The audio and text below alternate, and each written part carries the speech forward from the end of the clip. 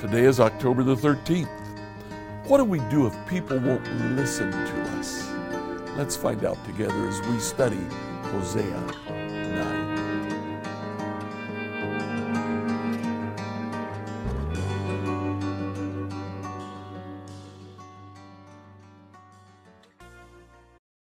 As we get ready to study Hosea 9, there could be a great advantage if you just pause this devotional right now and read Hosea 9.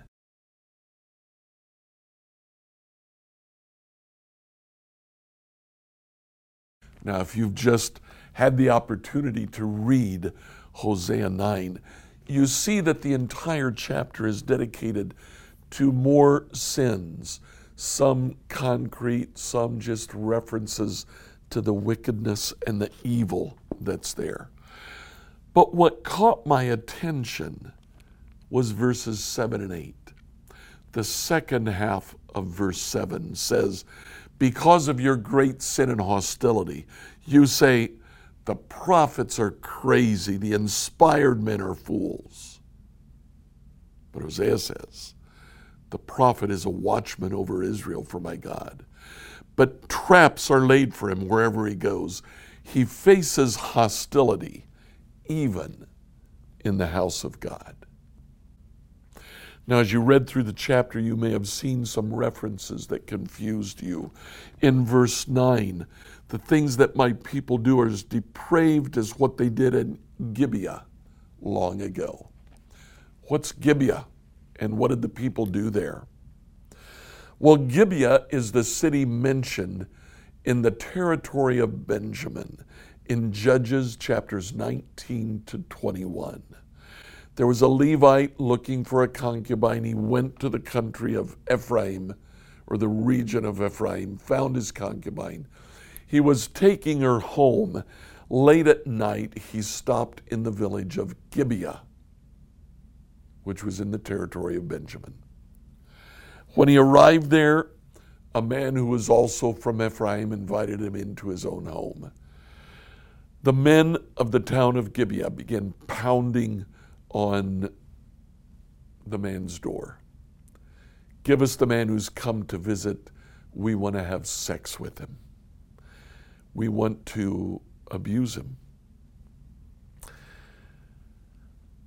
The next thing that happens is absolutely horrible by any stretch of the imagination. It is not stated in Judges as a way to deal with issues like this. It's stated so we'll understand the depravity not only of the men of Gibeah, but also of the Levite and even of the men from Ephraim. They took his concubine and threw her out the door. All night long, she was abused. She was literally raped to death. In the morning, when the Levite came out of the house, he found his concubine on the porch, dead. He cut her into 12 pieces, sent those 12 pieces to the 12 tribes of Israel, and said, "Come with me to Gibeah to destroy the city." The tribe of Benjamin tried to defend the town of Gibeah, and so there was a civil war. 11 tribes against the one tribe of Benjamin, and Benjamin was almost destroyed. The things my people do are as depraved as what they did in Gibeah long ago. Hosea brings that to mind. In the next verse, he says, "The Lord says, O Israel, when I first found you, it was like finding fresh grapes in the desert. What a joy! When I saw your ancestors, it was like seeing the first ripe figs of the season. How delicious!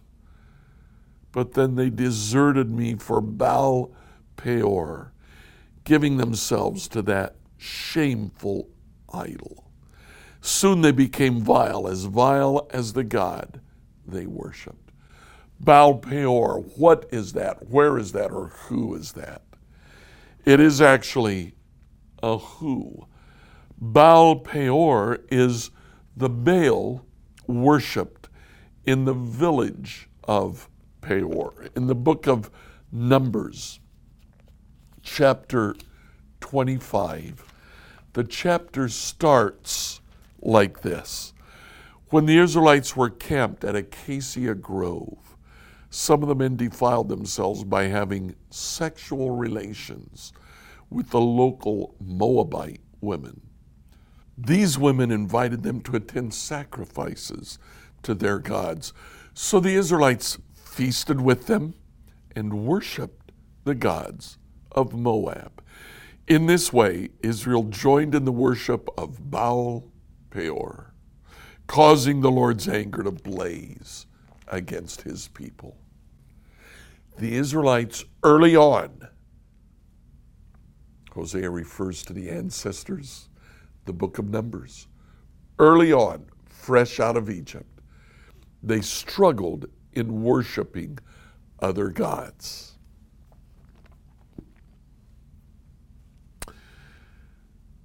They deserted me for Baal Peor, giving themselves to that shameful idol.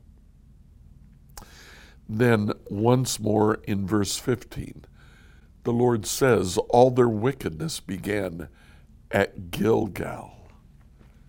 So where was Gilgal and what wickedness began there? That's the interesting thing. Gilgal is the first city that Israel founded in the Promised Land. They crossed over the River Jordan just like they crossed over the Red Sea. The Lord held the water back. Even though they could have forded the river, crossed over in shallows, the Lord chose to allow them to cross over on dry ground. It's amazing. In Joshua chapter 4, 19 and 20, they found the city of Gilgal, and frequently during Joshua's lifetime, they returned to Gilgal as a place from which to attack the enemy, as a place to come back to worship the Lord. Gilgal is not the seat of wickedness. So what does the Lord mean when he says all their wickedness began at Gilgal? What he's saying is from the very start, they had it wrong. Even when there's no wickedness that we can point to at Gilgal, Hosea says from the very start, they got it wrong.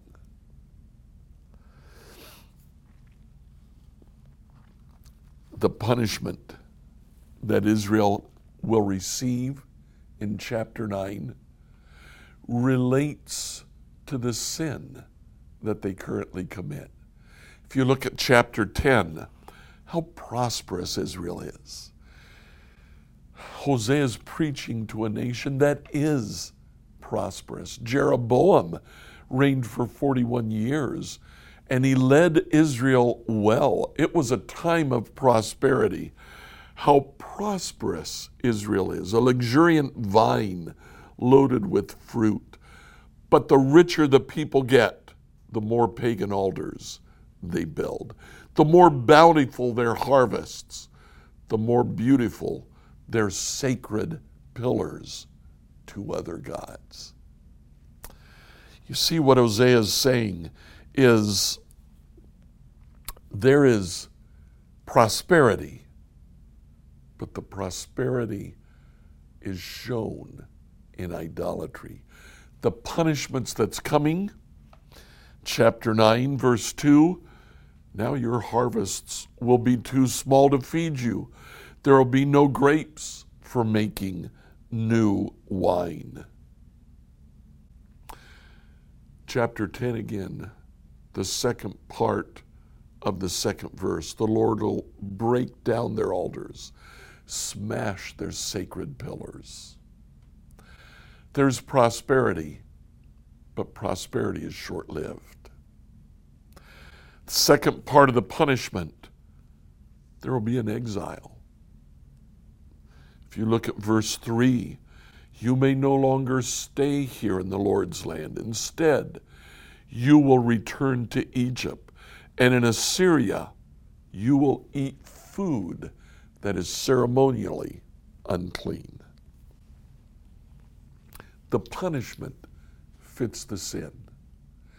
They're content in Israel. Israel has grown, it's prosperous. The punishment, the prosperity will come to an end.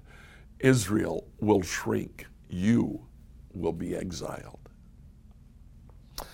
It all starts with their attitude to the prophets. The prophets are rejected. They say the prophets are crazy. They say the inspired man is a fool. So what do we do when people don't listen to us? We're faithful. We keep speaking. We keep talking, sharing. We allow God to continue to be God.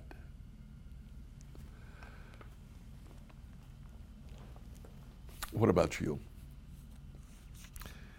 When the going gets tough, when people reject you, when people look at you and say, "You're crazy," do you keep at it? I want to encourage you. Scripture tells us to expect rejection. Not everybody wants to hear the words that we might say. Keep saying them. Like, follow, subscribe, and share this devotional on whatever platform you use to listen to it. Tomorrow, we'll ask the question, what do we do when evil surrounds us?